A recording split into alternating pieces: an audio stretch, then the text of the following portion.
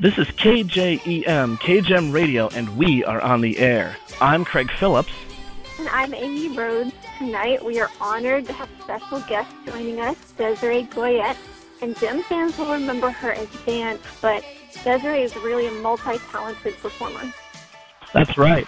She has an impressive resume, everything from Charlie Brown to Garfield, and of course, we can't forget Jem.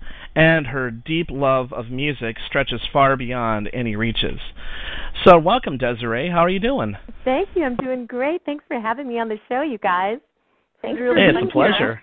It's so amazing to me that there are people who remember Jem and just have so many stories to tell about their experience with Jem, and I'm just thrilled and honored to be part of this. Thank you. Thank you. You're very welcome.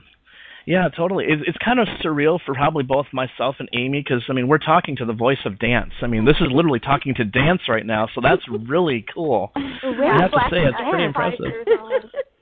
Yeah, your voice has not changed. That's amazing. So, well, thank but you. yeah, we have a lot of questions, of course, and we're going to field a lot of calls too.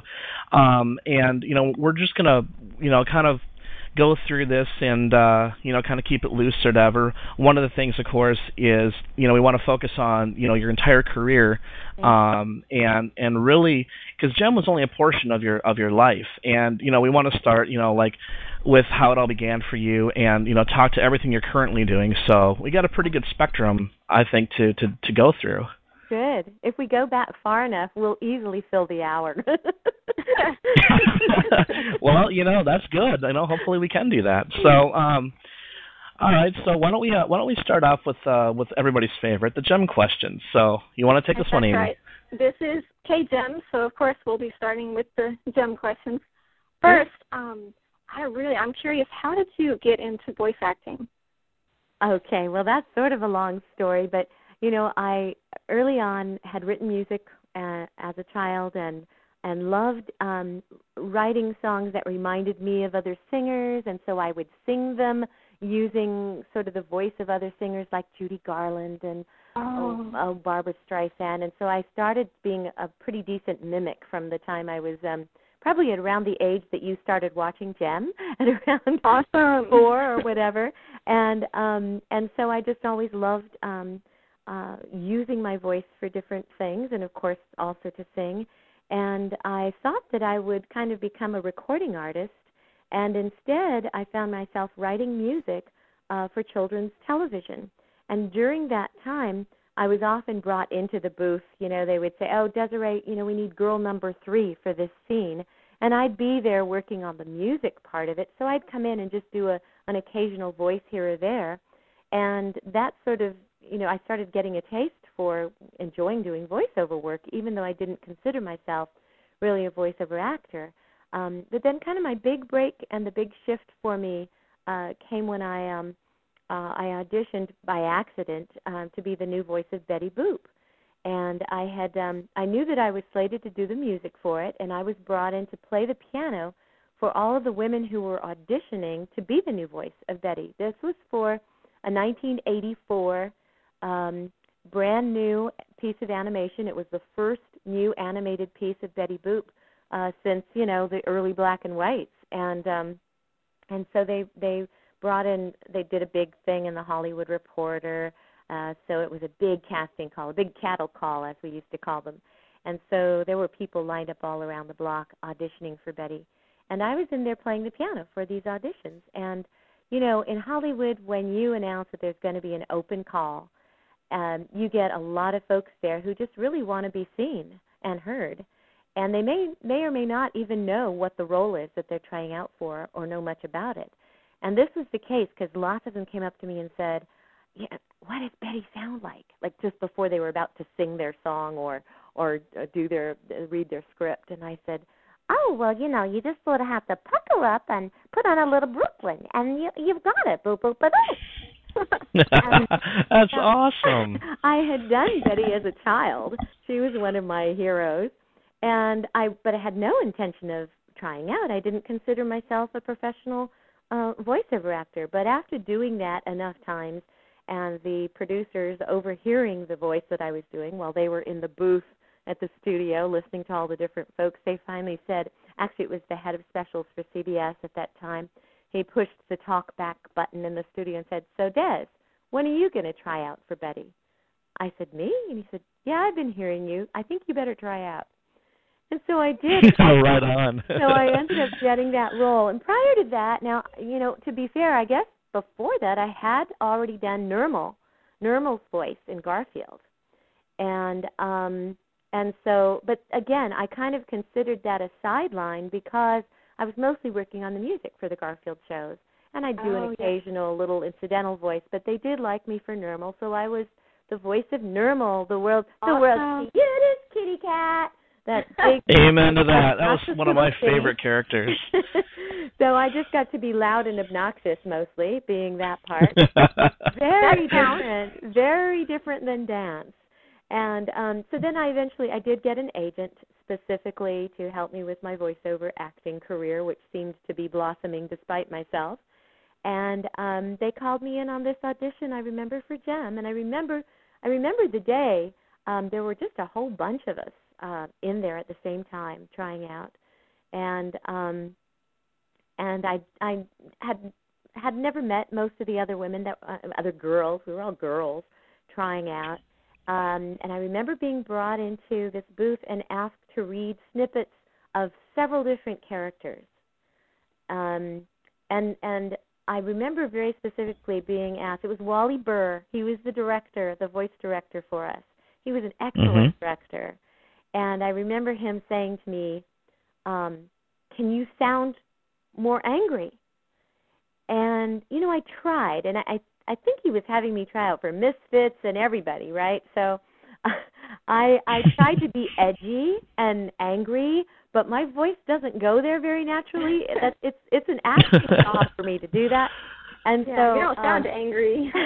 So I didn't get the angry stuff, which is fine. But he kept asking me to get mad, and so I really I remember walking away from that thinking, well, I guess I'm not going to get any of those roles because he kept wanting me to be angry, and I knew that I wasn't nailing it. I felt like I was doing okay. And I remember there being one part, though, that was really sweet and felt very natural to my voice, and he seemed quite pleased with that. But still, he kept asking me about this angry thing. So I thought, oh, boy, okay, I blew that. And so I was really surprised to hear back that I'd gotten this role. And I was, it was very exciting and just, a lot of fun to record it. We'd go in. It seemed like almost every week, although some of the more regular characters, certainly Gem, they were in there every week. And I wasn't as often. You saw me more than you heard me. Probably. That's right. Yeah, Danse didn't always have a whole lot of lines. I was such a good dancer in those days. Yeah, really. But I also, had hoped that I'd be able to sing on the show because I heard that it was about, sing a lot to do with music and. That's right. Did it surprise you that they didn't ask you to sing? It did. I didn't really grasp that all the music production was being done elsewhere. And I think I was still sort of enough wet behind the ears that I kept thinking maybe they'd ask me one day to sing something. But since I was cast as the choreographer, I figured, oh, well, I guess they'll never know that I can sing. I actually had a question about that, Desiree. Yeah. Now, there's a song on Gem in an episode called Alone Again, and the girl that sings it sounds a lot like your vocals. It really does, and I wondered if you remember by any chance actually if that was you or if they actually had somebody else do that song. I don't, to be honest, I don't recall ever singing for that show, but I could be mistaken. I mean, is it a short snippet of a song? It's a full, Gem song, but it was done by one of the temporary Starlight Girls, and it's called Alone Again, and it's this really sad song sung by this girl who becomes addicted to drugs, but which is heavy for Gem, right? Yeah. But anyway, we just couldn't figure out who that was singing it. I know it's not Britta, so we just were wondering. I don't think it was me. But it's funny how there are a lot of little patches of things that I don't really remember the details of, but I don't think they ever brought any of us here on this end to sing. any of the voiceover folks to sing. So I right. Oh, pity, because you guys have amazing voices. I know so many of the voiceover people. Y'all are so talented. Well, I think it goes hand in hand, the singing and the knowing your instrument and just having a sense of the range. When you're a singer, it really helps you. It really does play directly into your ability to be a good voiceover actor in terms of range and understanding how to use the instrument in different ways. So, yeah. Oh, right. That gives me hope. I love to sing, and so, yay. Good. No That's right. instrument. Yeah, it's nice. So It really is. Didn't they produce most of those? Where did they produce most of the tracks? You guys know the answer. In New York, actually. Anne Bryant was the composer of, I think, 99.8% of the songs, I think. I believe that. And, man, is she talented. Very. And I met her actually at GemCon 2009, and it was an honor because one thing I learned about was that she wrote the theme song to a show that I grew up on when I was age 4 years old, and it's what got me into music, and that was The Great Space Coaster. And I didn't find that.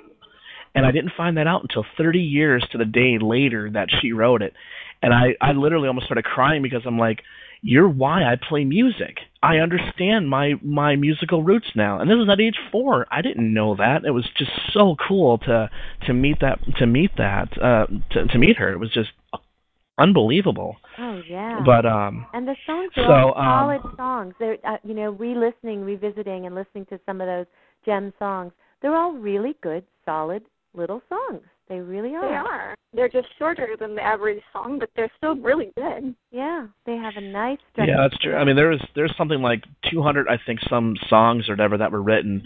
I mean, a lot of the episodes repeated some of the songs, and they would just make different video clips to kind of go along with them. But yeah, there's a lot of songs, and I know in my music library, I've got a majority of them. I think I got like maybe 90% of them. And I've got them all on CDs, and they were never released, but I still managed to get them made onto CDs.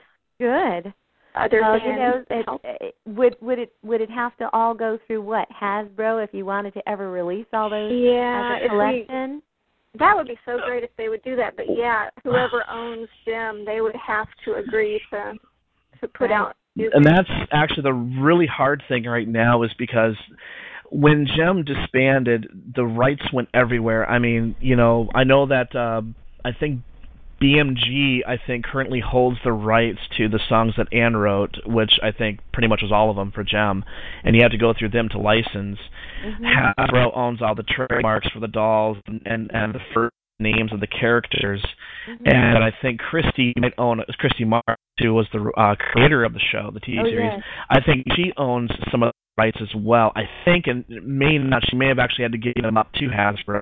So you can just imagine the huge trademark copyright mess. And this is one reason why it's so hard to even get on DVD. We have 2 of them, but we never got all of them. So that's still an unfortunate thing. Well, I think it seems like if you guys rallied around and let them know how many Gem fans are out there, certainly BMG would want to, capitalize on it a little bit and re-release. You would. A souvenir collection of just the songs. I mean, because they probably have the independent rights, independently of Christy Marks and that sort of thing. If that was part of Anne's library, and then they have that, they probably could just do that. I think you should write letters. Everybody write letters. Exactly. If you want to encourage people to do that, but there have been petitions for years trying to get either all the episodes on DVD or all the songs released, because it's amazing that there's so many quality songs and then they have not ever been released on CD. It's really a shame. Well, I have to laugh because I see flying on Facebook the different comments on sort of the different outfits and styles, those 80s styles. Frankly, I see it now. I mean, I don't feel that. I think that style is, a lot of it's coming back. I was remembering I did a tour of a show, just singing a bunch of songs. This was for Charlie Brown now. I'm shifting gears a little bit.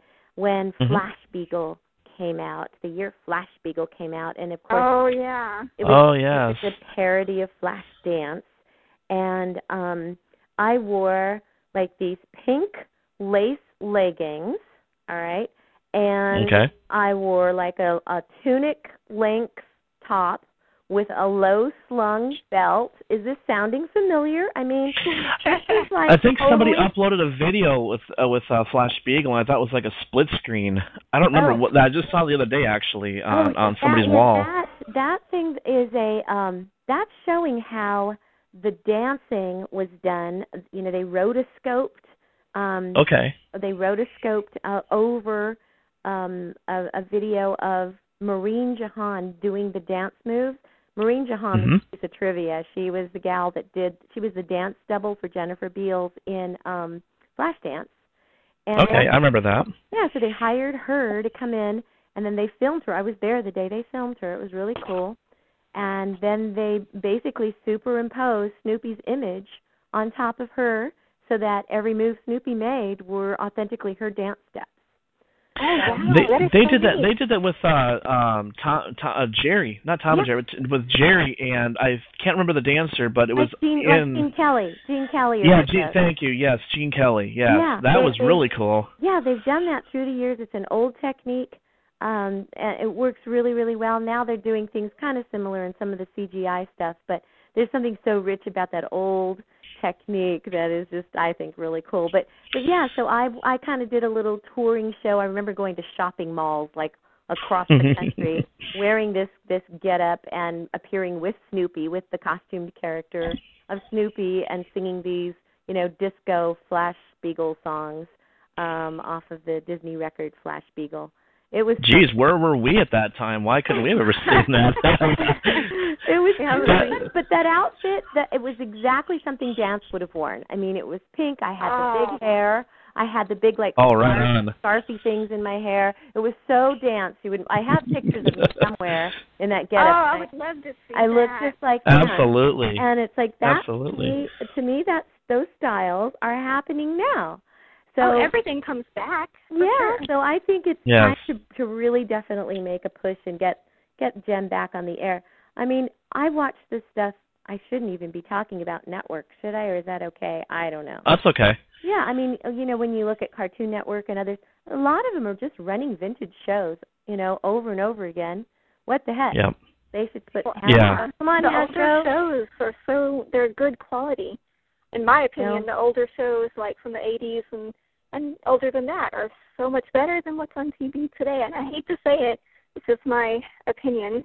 Well, the quality is better. What really struck me rewatching those, thanks for sending me a couple of episodes, Craig, to refresh my memory. Thank you. Oh, not a problem. Watching them, I felt like the storylines were pretty great. It's kind of, there's a quality about them where they definitely were more appealing to the older kids. You could see why. And they'd have, 2 or 3 things going on at once that I think is pretty cool. And the other thing that's so fun about these characters is that, they were not only this amazing rock band, and at a time when there were very few girls, rock bands. In fact, I think only the one with Belinda Carlisle, right? So, I mean, what? The Go-Go's, and then there was another band in the 80s called Vixen, which was kind of more of the harder rocked, kind of a band. Yeah, so definitely glammed out. Kind of like Misfits would fit in with that, but whatever. But they were also superheroes. Let's face it, they were total heroes. Compared to what you have today, it's just it's all it's the other thing. Have you noticed too, Desiree, that cartoons are getting chopped because they want to cram more commercials? In like back in the 80s, or actually back in the 70s, like a show like All in the Family ran like 26 minutes, and they've taken now it's like down to almost a 20-minute for a half hour and 40 minutes for a full hour, and it's just disgraceful in my opinion. That's why so much of the plot is sacrificed, because they don't have enough time to get everything in there. That's right. Develop it. It's so true. Yeah. And I'm very impressed as I watch them again at kind of the scope, and they really well developed and defined the characters. So that's one thing I always loved so much is they really did spend time Christy and all the writers, they really spent a lot of time on these characters and developed them really They well. really did, yeah. Yeah. Now, Desiree, there was one really great episode that I'll have to send you this one. It's called Out of the Past. It's written by Michael Charles Hill, who is a prolific writer on Gem as well as Transformers and I think G.I. Joe. And that one was probably one of the most emotional shows Oh yeah, probably in the show in the history. It dealt with the holograms and Jarek and Kimber, their parents and growing up, and their past, and where they come from, which is we wanted to know that, and so that's why it's so important to fans, and it's emotional because it shows what happened to Jareka's mother. She got killed in a plane crash, and so sad, but. Anyway, I remember that. I don't know that Danse is even in that episode much. No, I don't think so. Maybe a little bit. I remember that. I remember either possibly being there because we wouldn't always just record one show. I mean, sometimes seems to me we'd record more than one show sometimes, or parts of. Yeah. Because I can almost hear them talking about the plane crash. I seem to recall that, but wow. It'd be an interesting one to see. Yeah, I'd like to see. Exactly. Such a good one. It was one of my personal favorites because it had a lot of information packed into this one episode about everybody's past. But that's true. Actually, before we continue, I wanted to let everybody know that you can actually still call into our show, and if you want to call in to talk to Desiree and ask her your questions, the number is 1-724-444-7444, and then the call ID number is 93860. So, okay, I didn't mean to interrupt there. Go ahead, Amy. What were you going to say now? Okay, we were forgetting to give out the number. No, I was thinking of the recording sessions, and I was wondering, were you in the studio by yourself, or was it the whole cast or a big group in there recording?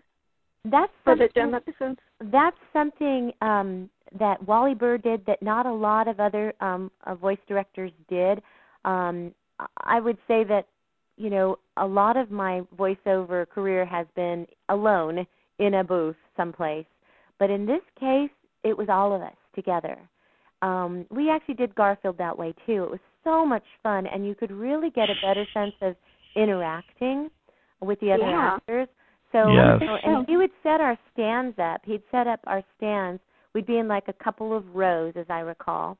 And those characters that had, dialogue together would be next to each other in the stands, so that we get that sense of really, really interacting. And then you could play off of each other. That's exactly. And he was very, very clear about not wanting us to step on each other's lines. Some directors really encourage you more to step on each other's lines because it can sound very natural that way. If there's a scene where but Stefan, but and you want then Stefan to interrupt you, and instead of the actor, often the actor will. I'll even do this. I'll jot down a string of things that I want to keep saying, knowing that that line will get stepped on, and then it'll sound really natural. Am I making sense here? Yeah, I do actually. You might say, Stefan, no, don't go now. I need to talk to you. And really, what's written on the script is just Stefan, don't go. and right. But it'll say Stefan interrupts her.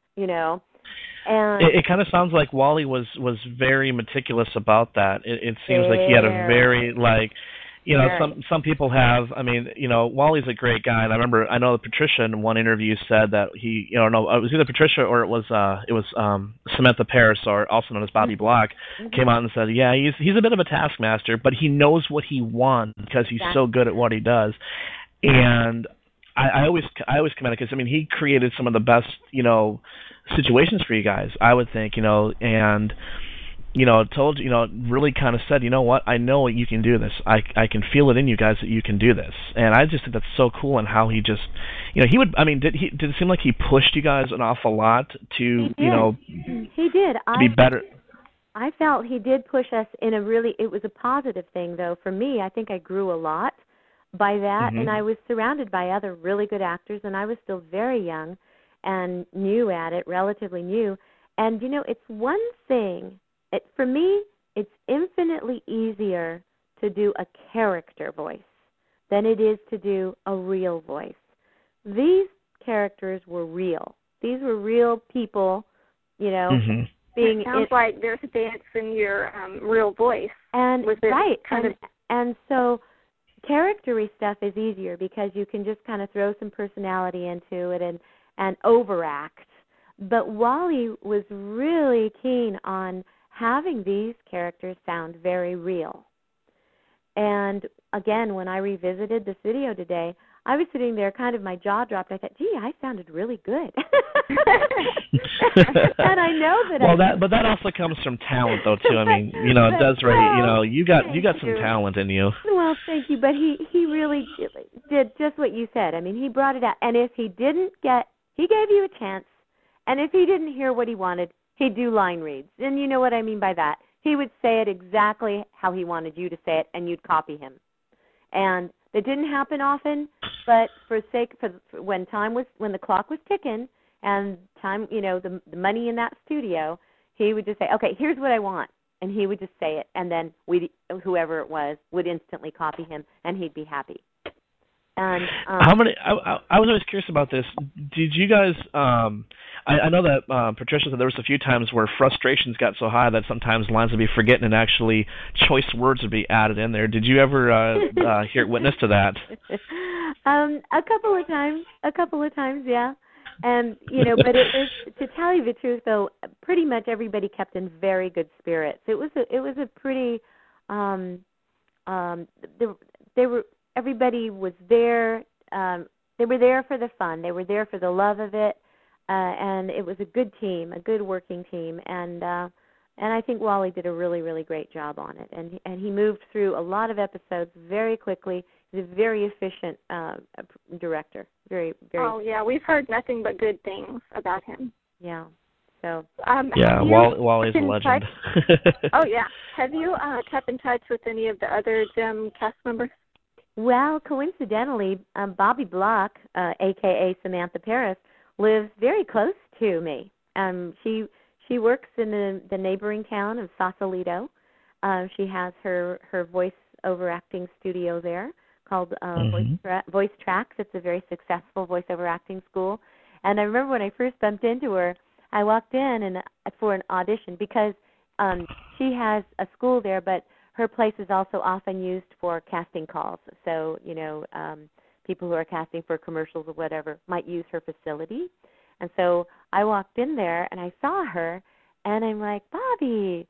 And I was told that it was at Samantha Paris's place. Now, I didn't know who Samantha Paris was. I just knew Bobby Block. And so she said, yeah, well, my name's, it's Samantha Paris now.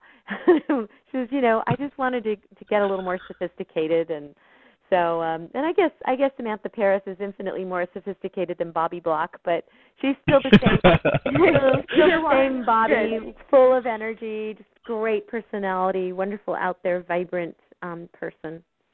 So, yeah. So is Bobby her real name, or is it Samantha that's her real name then? Well, I want to say Bobby's her real name, but I guess I don't really know. We'll have to. Why don't we should Google it. We should.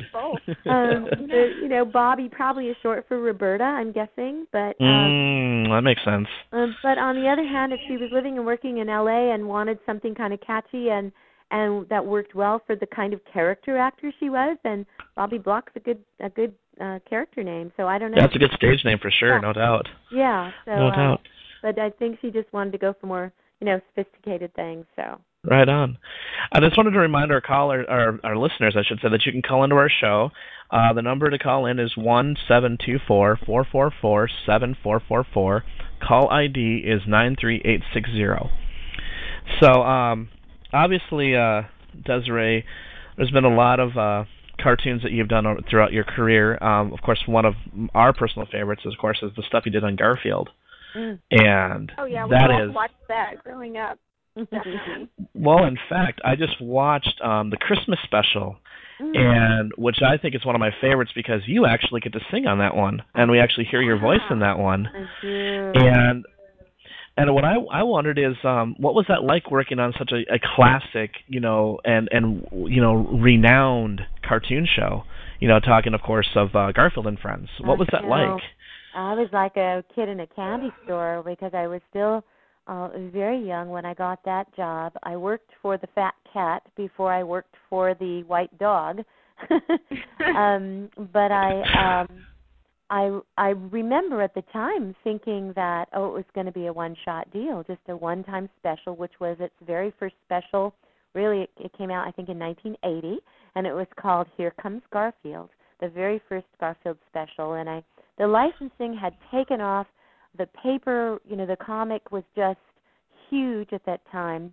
And I was actually had just written music for another show, and the same producer, Lee Mendelson, was working with Jim Davis on producing this Garfield show. So he asked if I would, read the script and see if I could be inspired to write any music for it. And there's this one scene in that first show where Odie is being taken away to the pound, and Garfield goes chasing after the dog catcher's truck, And I remember that part always made me cry as a kid. Yeah, and the song came to me, so long, old friend, I wish that I could see you once again. I never knew the time would come when I'd be losing you. And it just came to me so naturally. And wow, I you played sound that exactly the same for them, and they Yay! and everybody was just, they were, all of us were just crying at this little simple song that came out of that scene, and so it was a love affair to work on those shows. It was great fun. Jim Davis is an awesome person, very talented, very fun. It was through working on those shows that I really got to learn more about who this songwriting partner of mine was, who I eventually married, my husband, Ed Bogas.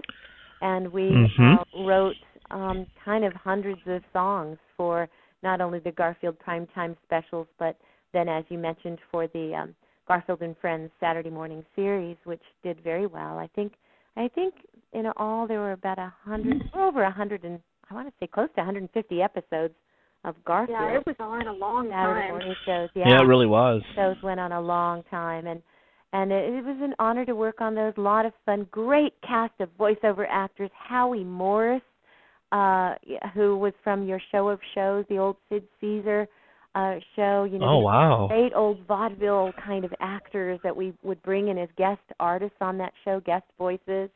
And I learned so much from being in the booth with those people. It really prepared me for the work I did at Danse and the later work that I've done. It was just such an awesome experience. Did you ever get to sit down or ever talk to Lorenzo Music at all, who voiced Garfield? Yes, I did many, many times.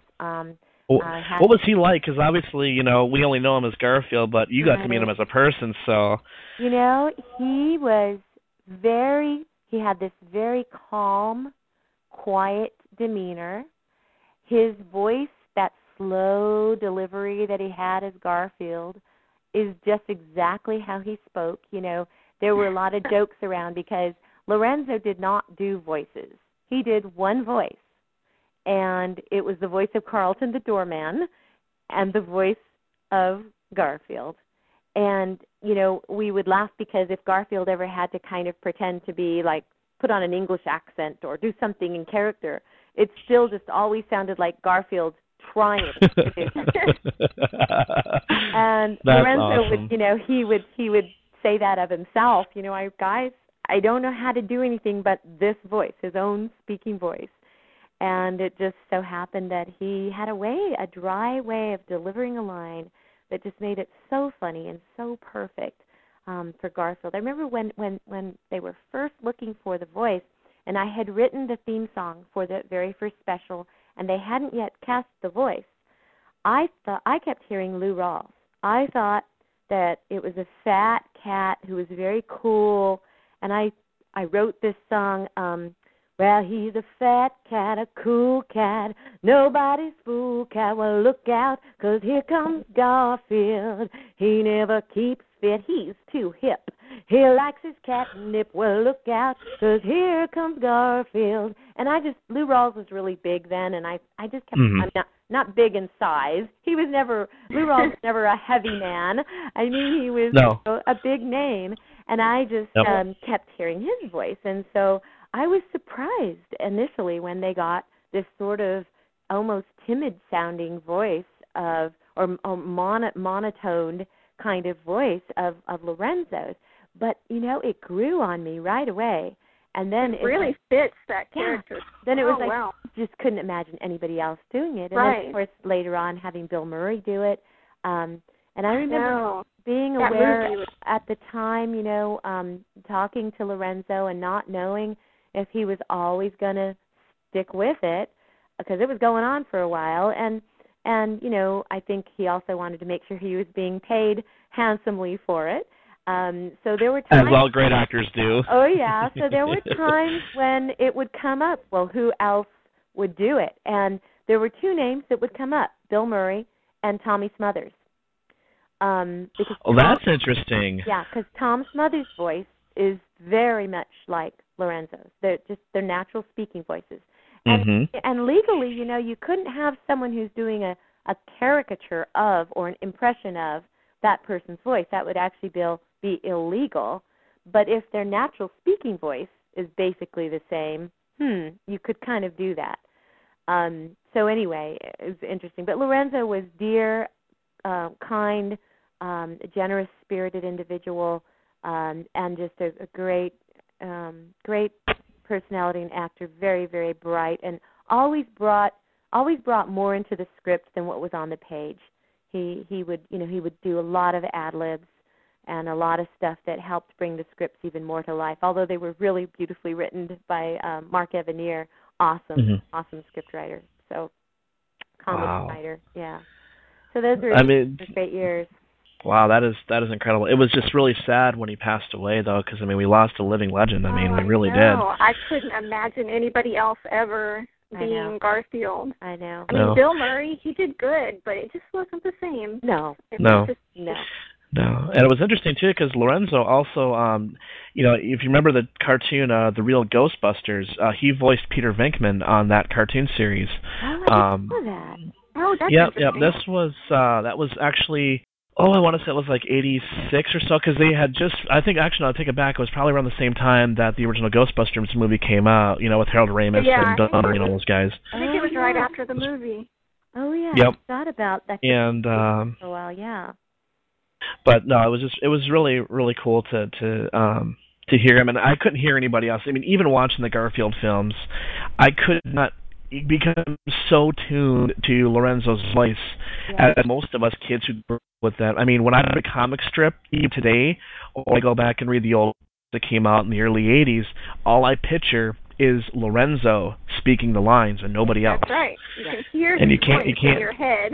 That's so true. That's right. That would be like somebody else trying to play Danse. There's just nobody else that could play Desiree. There's nobody that could do that, because your voice is very unique. It's very... it's just this very soothing, relaxing voice that, really fit Danse so well. We couldn't hear anybody else doing Danse. I can guarantee you that. That's right. So just wanted to remind people... I'm sorry. I just wanted to remind people that you can still call into our show. The number is 1-724-444-7444. Call ID number is 93860. So anyway, so back to Garfield. That was probably one of my favorite cartoons. I remember Saturday mornings at 9:30. I would actually watch that cartoon. Well, heck, I got up at 6 in the morning to watch cartoons for 5 hours and rot my brain. But I didn't care. I watched Garfield. Me and my brother. That's one show that we both watched together. We were both so into Garfield. Great. Really, but what's really cool, I think, Desiree, is just the amount of music contributions you've given. A lot of people don't even realize that you have those skills. It's not just voice work that you've done, but it's also the music that you're really involved in it. That just floors me. I didn't know this, that you had wrote for the three major specials, like the Halloween, the Thanksgiving, and Christmas special on Garfield, until I bought the DVDs. They just came out before Christmas. And I bought them, And then as I was watching the credits, which normally people don't do, I saw your name, and right around there was also Ed's name, your future husband. And it was just like, wow, how cool is that? I did a double take. I'm going, did I just see that? Really, that's what I did first, was the music, and that has remained constant. But then the voiceover acting kind of happened, like I say, as a sort of a sideline, and then sort of took over for a while. And I really continue to do both. I remember over one summer I was working on a talking Snoopy doll project for a company called Worlds of Wonder. They had put out I remember them. The Teddy Ruxpin doll. Hit the automatronic, whatever it was called, kind of talking toy. And over one summer I remember having the opportunity to write, I think I wrote 45 songs in actually 2 months. For that toy alone, and just loved every minute of it. And I also directed the Charlie Brown voices for a few years. And which years did you do that? I was wondering about that. Again, that's during the 80s, because most people know my life's an open book. I was previously married to Lee Mendelson, who was the producer of the Charlie Brown shows. Actually, I didn't know that. Yeah, I met him while I was working on a TV show. Again, this is early 80s. I was on a TV show called The New You Asked For It show. Rich Little was the main host, and I was the co-host, along with a bunch of other beautiful young gals, and they sent me all over the world to do stories. I was an on-camera, field reporter for that show. And it was internationally syndicated. It was a pretty big hit for a couple of years. Basically, people would send in letters requesting to see different things. For example, the pyramids in Cairo, in Egypt. They'd say, I often wanted to go to Egypt, but before I spend my money, could you send one of your reporters there to tell us more about it? And so they'd fly me out, and I'd stand in front of the pyramids, or sit on a camel, with my little microphone, and I'd say, hi, I'm here in front of the Great Pyramids of Cheops because you, Craig, asked for it. And then I'd tell a story about it. And so that was my first big TV break. And in the context of doing those shows on camera, most of them it was sort of documentary-styled snippets of things, little feature stories all around the world. And so I would do my on-camera bits, and then then they want to show the inside of the pyramid, then I would do the voiceover part of it, just, like a narration. And so I did that for 2 years, but I was always writing music during that time. And this is actually a really fun story. I was in the outback of Australia doing stories there on, really on the Aborigines there. And I was in an Aboriginal camp in a tent. I had my own little tent there. And one of the Aborigines came running down a dirt road there and said, is there a Desiree in this camp? And I opened up my door. I said, yes. And he says, you have a phone call. I said, a phone call? How could this be out here in the middle of nowhere? And nobody had cell phones there, and you wouldn't have cell coverage anyway. Right. He said, there's a payphone quarter mile up the road. I left it off the hook for you. What? I'm running out there. Pick up the phone. Well, it's the executive producer of the You Asked For It show. Hi, this is Lee Mendelson. I remembered from your initial interview that you write music. I said, yes, I do. He said, I have this new project coming up, and my songwriting team isn't very together right now. I don't know what's going to happen. I wondered if you'd be interested in just writing 4 songs for this show on spec. I'd send them off to NBC. If they like them, then you'd have the job. If not, whatever. And I'm like, are you kidding? Yeah, I'd love the opportunity. So he had gotten the number of that payphone, by the way, because my field producer, the people who I traveled with, had called in to the office, and so he had that number. It was like a huge mystery to me, though, to get this phone call. So, he FedExed the script to me when we were in Alice Springs, Australia, and I took the script and I ripped open the envelope, and I found there was a honky-tonk bar there in the middle of town, and I kind of knocked on the door because it wasn't open. It was 10 o'clock in the morning. No bars are open basically at 10, but there was somebody there working. They let me in because I could see a piano through the window, And I went in and I sat down at the piano. It had cobwebs all over the top of it. Clearly nobody really played it very much, and it sounded really awful. But I had a little Sony Walkman recorder. Do you remember those? Probably not. You guys are way Oh, yeah, actually I do. I do. And I had one. I took my little Sony Walkman and I put it on the top of the piano, and I read that script, and I began writing. I wrote 5 songs for that show and sent them back FedEx to them, and they got it to the head of specials for NBC at that time. I think his name was, oh gosh, I could be wrong, but I think it was Bernie Safransky.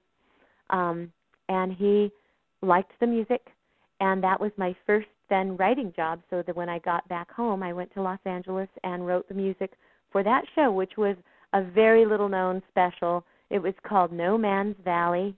Again, I believe it was NBC, and it was about endangered animals, and it was based on a book of the same title. It was just a half-hour primetime special, and that was my first break then writing music for animation, and then right on the heels of that came the opportunity to write for Garfield. Oh, wow. How cool is that? So then I worked on different shows, for Lee Mendelson, long before we were romantically involved, and then we got romantically involved, and we got married. And then we didn't. Then we got unmarried. Yeah. And then Ed and I had been songwriting partners for 17 years at that point. Wow, how cool is that? Yeah. Now we have our twin 9-year-olds, and we continue to write lots of music together. So it's a good life. That's cool. Yeah. That really is awesome. I mean, it's so cool to hear stories like that because, I mean, not a lot of people even would have known that. I certainly did not know this, and now I'm going to have to go out and start searching for this stuff on YouTube to see if it actually exists out there. Yeah, So, I don't know where No Man's Valley is. It's probably in No Man's Valley somewhere. I don't know, but it was, that's really cool. A cute little show. So that's really cool. So, I was going to ask you about your website because I stumbled upon it not too long ago, maybe a month or two ago, and that's when I really got to hear your clips that you have up and see the CDs that you've done. And the ones that really stood out to me were From Where He Stands and Let It Go. Thank you. And, I love them so much. You. And I can't believe I didn't know that they were there all this time, all these years. Well, after... I dabbled, as you know, in some commercial music early on. I got 2 Grammy nominations, which was a big deal for me. Oh, that is a big I read deal. That early awesome. in the career. And I thought really that I was, like I say, I really felt that I was going to be a recording artist, and I thought that's really where my focus would end up being, but it kind of got derailed a little bit, but in a positive way. I mean, I'm really grateful. Life has a way of bringing us into things that I think are right for us. Kind of, we almost can't fight it if we're open to it. And then, really, actually, it would have been in the early 90s. In the early 90s, both my mother and my brother got very ill. My brother, I lost him at age 30 to cancer, and my mother 2 years later, same thing, to cancer. And so at that time, I came back up from L.A., and I just kind of as part of my being with them, I got deep into more spiritual or spiritually oriented music. So I'd always had that in my heart and had written some inspirational music before, but I got deep into it during that time because I wanted them to hear it. I wanted them to have it. Right. And that's when I wrote the whole From Where He Stands CD. I got it all. I had all the demos done, so my mom heard all the demos before she passed, and that was really. I was happy that she was able to hear it before that was done. And so what I found once I did that first CD, I found that I had a very willing audience for that type of music. And so that's when I started that little publishing company, Light Child, and that's what you're talking about, my Light Child publishing site. And so I began focusing on that, and I continue to write that kind of music, but I also, side by side, I love jazz. I do cabaret shows out here and I do a Judy Garland impression. And so I have a friend who does a great Nat King Cole, and we do a show called the Nat and Judy Show together, and that, how fun. That is really, really fun. So, a little bit of everything, and I got deep into doing voices for toys too. Once I had my children, then that led me in the direction of voices in toys. And so that's when I did a lot of, I've done the voice of Barbie in lots of toys, lots of the talking toys. You'll hear my voice in those as Barbie. And also, very cool. Also, I'm doing many of the Leapfrog and Fisher-Price toys. Whenever you push a button, we all have nieces and nephews or sons and daughters or whatever, maybe grandchildren even by now. Some listeners, hopefully, that you press a button and it goes A says ah, and A says A. That's me. That annoying that is voice so cool. that parents not annoying at all. Very fun voice. Across the room. That's a very fun voice. Yeah, so I've been having fun doing voices and toys for quite a while now. That's very cool. I think we actually just lost Amy. I think her connection died out, so hopefully she'll call back in a second here. Oh, God. And we're I just now noticed that. Yeah, that her thing went away. So hopefully she'll be back. Well, my phone cut off, I guess. Sorry. Your phone said, "Okay, enough is enough." Well, it's charged. I don't know what the deal is. Yeah, that was one of the things when I don't remember who it was that posted. I think it might have been Gemspace. Who, by the way, I want to give a huge shout out to Gemspace too, by the way, because they've really helped promote the show. Hey, Jem, thank you. That's right. And of course, if you want to visit their website, it's gemspace.com. That's with 2 S's. One of the things that I did, when I listened to that music, I was just like, wow. I was absolutely floored by just the wide range that you have with this music, and it's just amazing. And I still have not bought your CD yet. I'm still going to buy your CD, so definitely going to do that. Can't let it go. It's my current favorite because it's the newest one. Oh, I love that. From what I've That's heard, true. anyway. I was wondering though, as a musician myself for a long time, and I've been a writer since I was 13, and I just wondered, like, where do you draw your inspiration from? Obviously, I know that from your family situation, but where else do you draw your inspiration from as a musician? I think that anything you do, you have to love it. If you're really going to be good at it, you have to love it. And I grew up loving music, loving all different kinds of music, and listening to all different kinds of music. And we're like sponges, really at any age, if we allow that, we're like sponges. And we draw in then to our consciousness all different kinds of things. And so then when you want to express yourself, I find music to be the quickest, easiest way for me to express certain things that are more difficult sometimes to just speak. It's easier to say them through music for me, and I so totally agree. And so I really use. There are many. Every day there's something of inspiration to me. If I were to take the time and sit down at the piano, there's something every day. Either a conversation I've had, a connection I've made, something with my children. They're a constant source of inspiration. No, of course. Concern and inspiration, but all of that. Yeah. And I think the humility that, because life kind of smacks us into shape when it comes to humility. If you oh yeah. If you don't have it, you get that wake-up call pretty much every day at some point about going to that place of humility. And I think it's in that sort of climate that your heart and your mind become sort of fertile ground for creativity. And, you sit there, and the good news is when you've done it as long as I have, there's never a doubt in your mind that you're not going to be able to, you have that blank sheet of paper in front of you, and there's never a doubt that you're going to have something written on it because you don't feel like it almost feels like it's not coming from you. It's like you become a scribe. And it's just there. And so when you're ready to listen to it, it's like calling up an old friend. It's like, calling someone up and saying, "Hey, how's it going?" And then they tell you something. And so you can say, "Hey, what's mine to write today? What's mine to share today? What's mine to express today?" And gosh, I think all of us, whether it's writing a song or sharing a great conversation like this with friends, just for the love of it, right? I mean, there's so much that can happen. And I think the world is getting a big message right now with what we're seeing happening all over, in terms of that the soul has to express itself. It will not stay silent forever. It cannot be oppressed forever. It's going to find a way out. And that's right.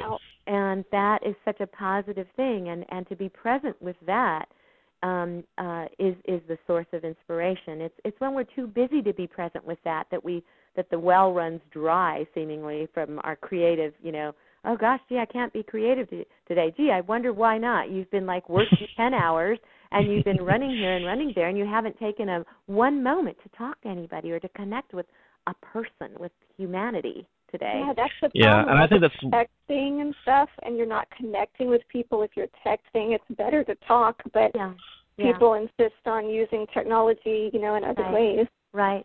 Although I have to say, I used to be adamantly opposed to things like Facebook. I'm never going to go on Facebook. But at least I see it as this microcosm. It's like I said, stuff's going to leak out. That expression has to find a way to express itself. Right now, Facebook is a way for people to make an attempt at connecting. That's right. That's we true. are so glad that you got on Facebook. And I appreciate no doubt. I appreciate that very much about what technology is giving us. It's meeting a need for really people's hunger. Every time those little pop-up things come up and it's a hi there, that's a need we all have to connect. Yeah, that's true. Anyway, I know I'm taking you past your hour. Actually, no. Actually, we still got some time left. Yeah. I mean, we can even run it a little bit longer. If we need to. I mean, that's not a problem. This is all approximate times anyway. So I mean, I'm having a blast. I know Amy's having a blast too. Of course I am. And Craig, I want to hear more about your bass playing. So you're he's good. I've heard him. I'm very humble about my bass playing. I believe it's been a very big gift from God. And one of the things I started was when I was 2 years old.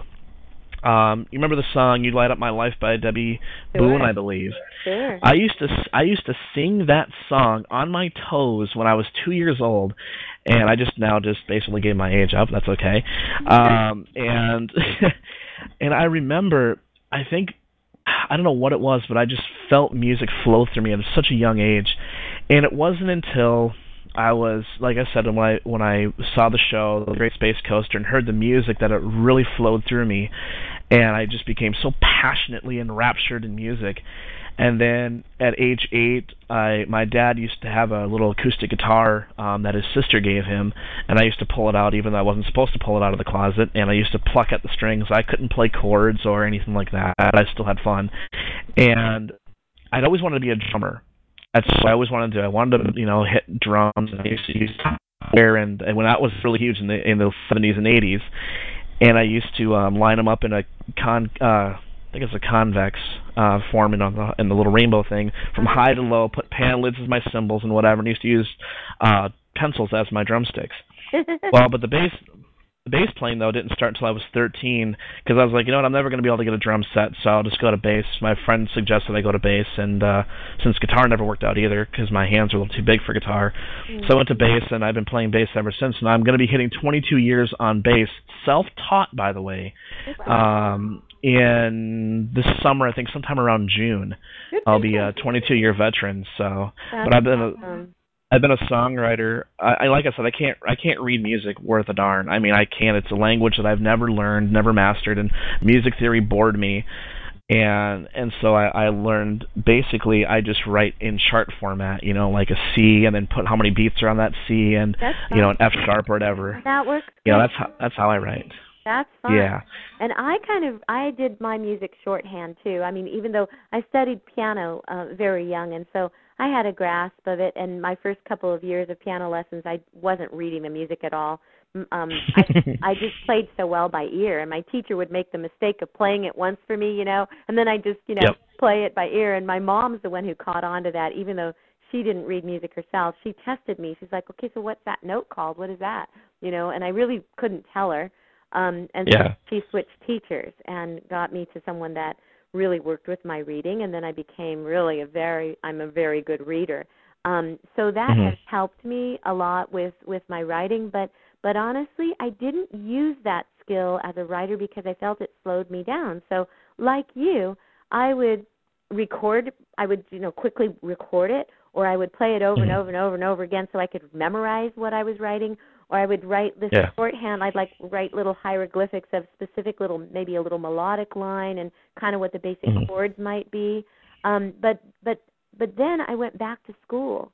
When I moved back up around that time when my family was going through so much, I went back to school. I also I enrolled at the San Francisco Conservatory of Music because I felt like, even though that was after I'd already been writing for Garfield and all this stuff, I just decided that I wanted to develop that skill to a level to where I felt like if I were alone on an island, and I would be able to leave a legacy of written notes of my music. I wanted to have that sense, that freedom from any dependency to work with a copyist or working with an arranger or an orchestrator. I really wanted to have such a good foundational understanding of it that I could do it that way. And so when I went back to school, I ate it up. I loved it. I'm one of these. I'd still be there today. I loved it so much. But that helped a lot. And so now, I do write out most of what I write. And Ed's exceedingly fast at it. I mean, he's scary fast. So I get lazy a lot, and I'll say, "Here, hon, come over here. I'm going to play this for you. Will you write it out?" And I mean, he does it. He does it like you're just writing, taking notes. I mean, he's so fast. Wow, So that's incredible. It's very intimidating. How fast he is. So really quick about you and Ed. How well do you guys work together as far as musicians are concerned? Because obviously, I mean, do you guys share the same styles, like the same musics, or is it kind of more like a little bit country, a little bit rock and roll type of thing? It's both. How do I put it? I am a real melodic creature. I love a great melody line, and I love really colorful harmonies. He loves colorful harmonies, but the melody is less important to him. Both of us are hugely interested in words, and so we're both real wordsmiths, and sometimes we'll argue a little bit over, exactly the right word. But honestly, the whole way that we fell in love was writing these songs together and realizing how much on the same page we were in that, he'd start a sentence and I would finish it, or I would start a phrase and he would finish it, and it would be like word for word what each other was thinking. So it was like the same person writing the song together. There is somewhere a piece of video that exists. You will love this, guys, where we were writing music for a Garfield special, and the special was Babes and Bullets. That was the name of the show. Babes and Bullets. Garfield, okay. Babes and Bullets. And this was sort of a video they were doing, like the making of Babes and Bullets. It was for the Garfield's 10th anniversary special. That's what it was. Garfield's 10th anniversary special. And Jim Davis brought Ed and me into a room, and before the cameras, he said, "Now, my songwriting team is the fastest team, around, and just to prove it, they know nothing about the upcoming special that we're working on. I'm going to give them a quick synopsis of it, and I'm going to ask them to write the theme song right now in front of the cameras." So that's exactly what happened. He basically told us what it was about, and we instantly launched into writing this song. He said he wanted to be kind of bluesy. Ed started playing something. I started singing something, and the song was written, I don't even remember, it was like in 5 minutes. And a lot of people thought that when the anniversary show was actually aired on CBS, they thought that we'd use like time-lapse photography or something, but we actually, or like edited it or whatever. No, it was real time, and we wrote it in that space. That's how fast we write together, and it's a fun experience. We love writing together. Music does bring people together. Definitely. It does. It really does. It really does. And, it really does. And we write our own things too, and he loves writing. He can write harder kind of bluesy stuff than what I do. He can write with more of an edge than what I write. And he also is a very orchestral guy, so he's a very fine orchestrator. And he's a string player himself. He plays keyboards and strings and played in an orchestra for a number of years, so he has that advantage of having sat right in the center in the viola section, where, as he always points out, the viola has so little to do that they can really sit there and listen to the rest of the orchestra and learn, how to be good orchestrators. And so he had that opportunity very early on. He was playing in professional string quartets and orchestras from age 11. He was a prodigy on the violin and viola. Wow. Yeah, so he's That's really impressive. That is really impressive. But I mean, he did charts for Sly, okay? And he was a producer for Cal Tjader Records with Fantasy Records for years. And his claim to fame, I don't know if you'll know about this. It's kind of a naughty movie, but it was the first naughty animated feature, Fritz the Cat.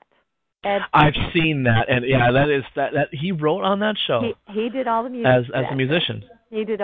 Wrote all. Oh wow, that's. Yeah. Wow. Yeah, Amy, I don't think you'd want to watch it. It's definitely, as Desiree says, very naughty. Yes. I was going, I don't know what that is. Fritz the Cat. It was sort of a naughty. Fritz the Cat. It was the first X-rated animated show. Mm-hmm. Oh, my goodness. And it was long before I knew him.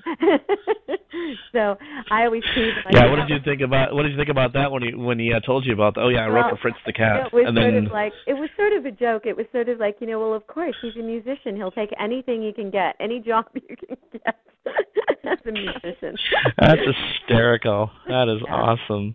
I had read online that you worked on the Little Mermaid 2 soundtrack for Here on Land and Sea. Is that true? Yeah, I did. Oh, I'm such a fan of anything Little Mermaid. So I read that and I'm all like, I wonder if that's right, because I just think that's awesome.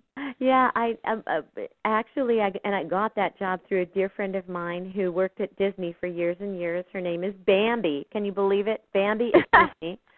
Worked for Disney for years. Bambi Moe. Actually, she was quite a prominent figure there at Disney and Disney Records division for a number of years. Now she's an independent manager, producer, whatever, you name it. She's great. But she called me up one day because I had often said to her, hey, if ever you need anyone to sing, backups in any of the stuff that you're working on. She actually, I believe, produced that. She was one of the producers on it, or the music supervisor. I don't remember what her exact title was on it. She called me. She said, okay, come on down. Can you come down tomorrow and do a session? Sure. Let me tell you, that was one of the toughest sessions I've ever done because, I am actually, I'm a really good studio singer. I'm a very good sight reader. And the folks in this crew are sharper and better than I am. They're just so amazing because they do it every day. The work in Hollywood is far more abundant than it is up in San Francisco.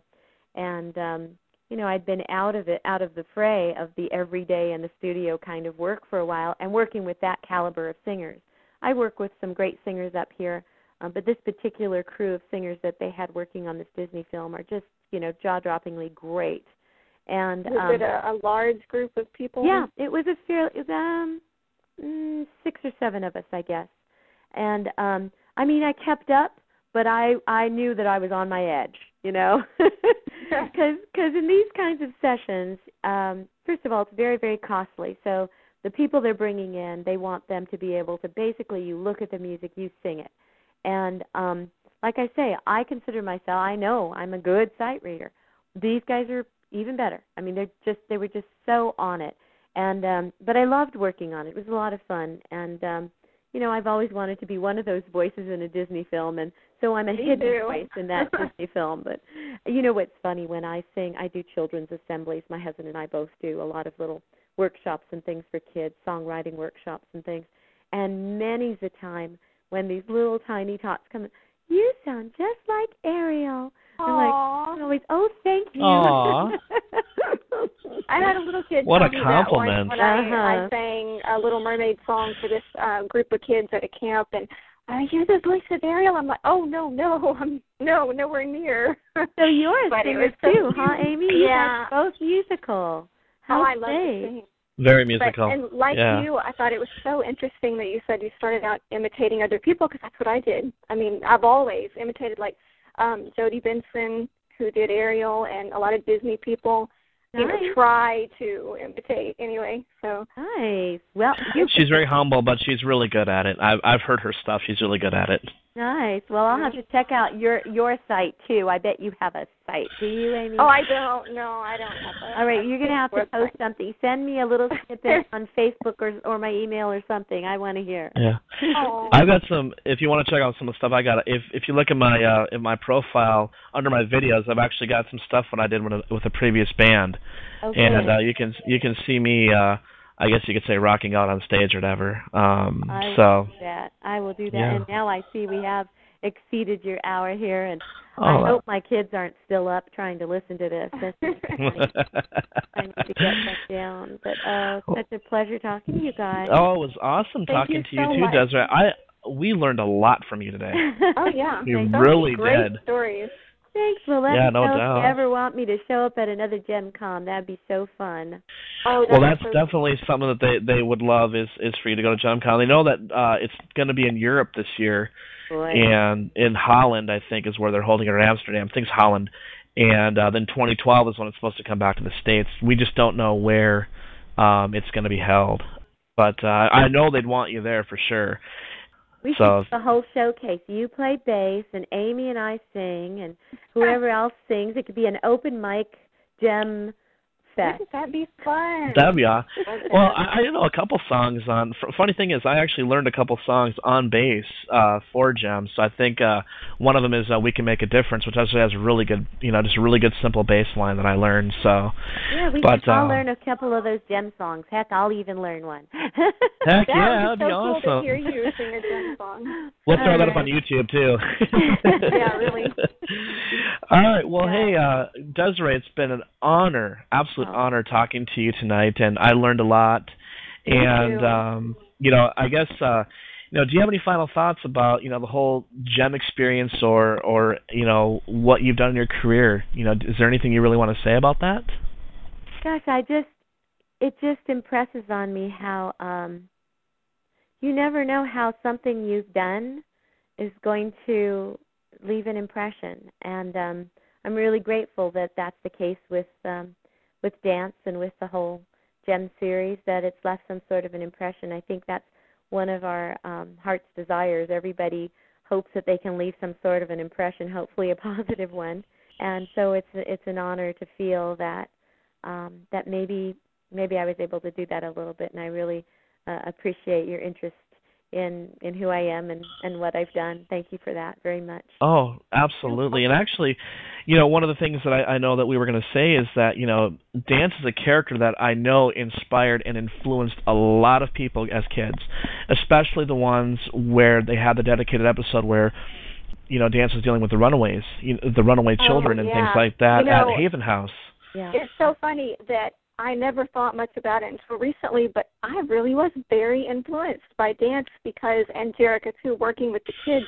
I ended up growing up, and now I work with kids at elementary school at a nonprofit organization, after-school program, and I look back and I think, wow, it was so much influence came from being glued to the TV watching Gem and seeing these characters helping these kids. It made me in some way want to give back and help kids when I got older.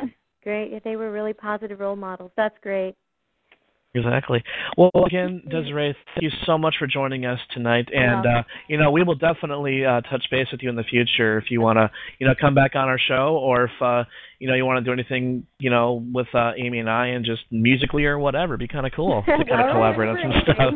All right. You got it. Hey, you could interview Ed sometime. He'd be absolutely. Absolutely. Yeah. If he's up for that, absolutely. Because I unfortunately, I don't know much about your husband's work, but it won't be too hard to research it, let me tell you. That's right. You'll find out. We will research that stuff. All right. Well, anyway, yeah, you too. Thanks so much, Desiree. Have a great night. Good night. Bye-bye. Bye-bye. Bye.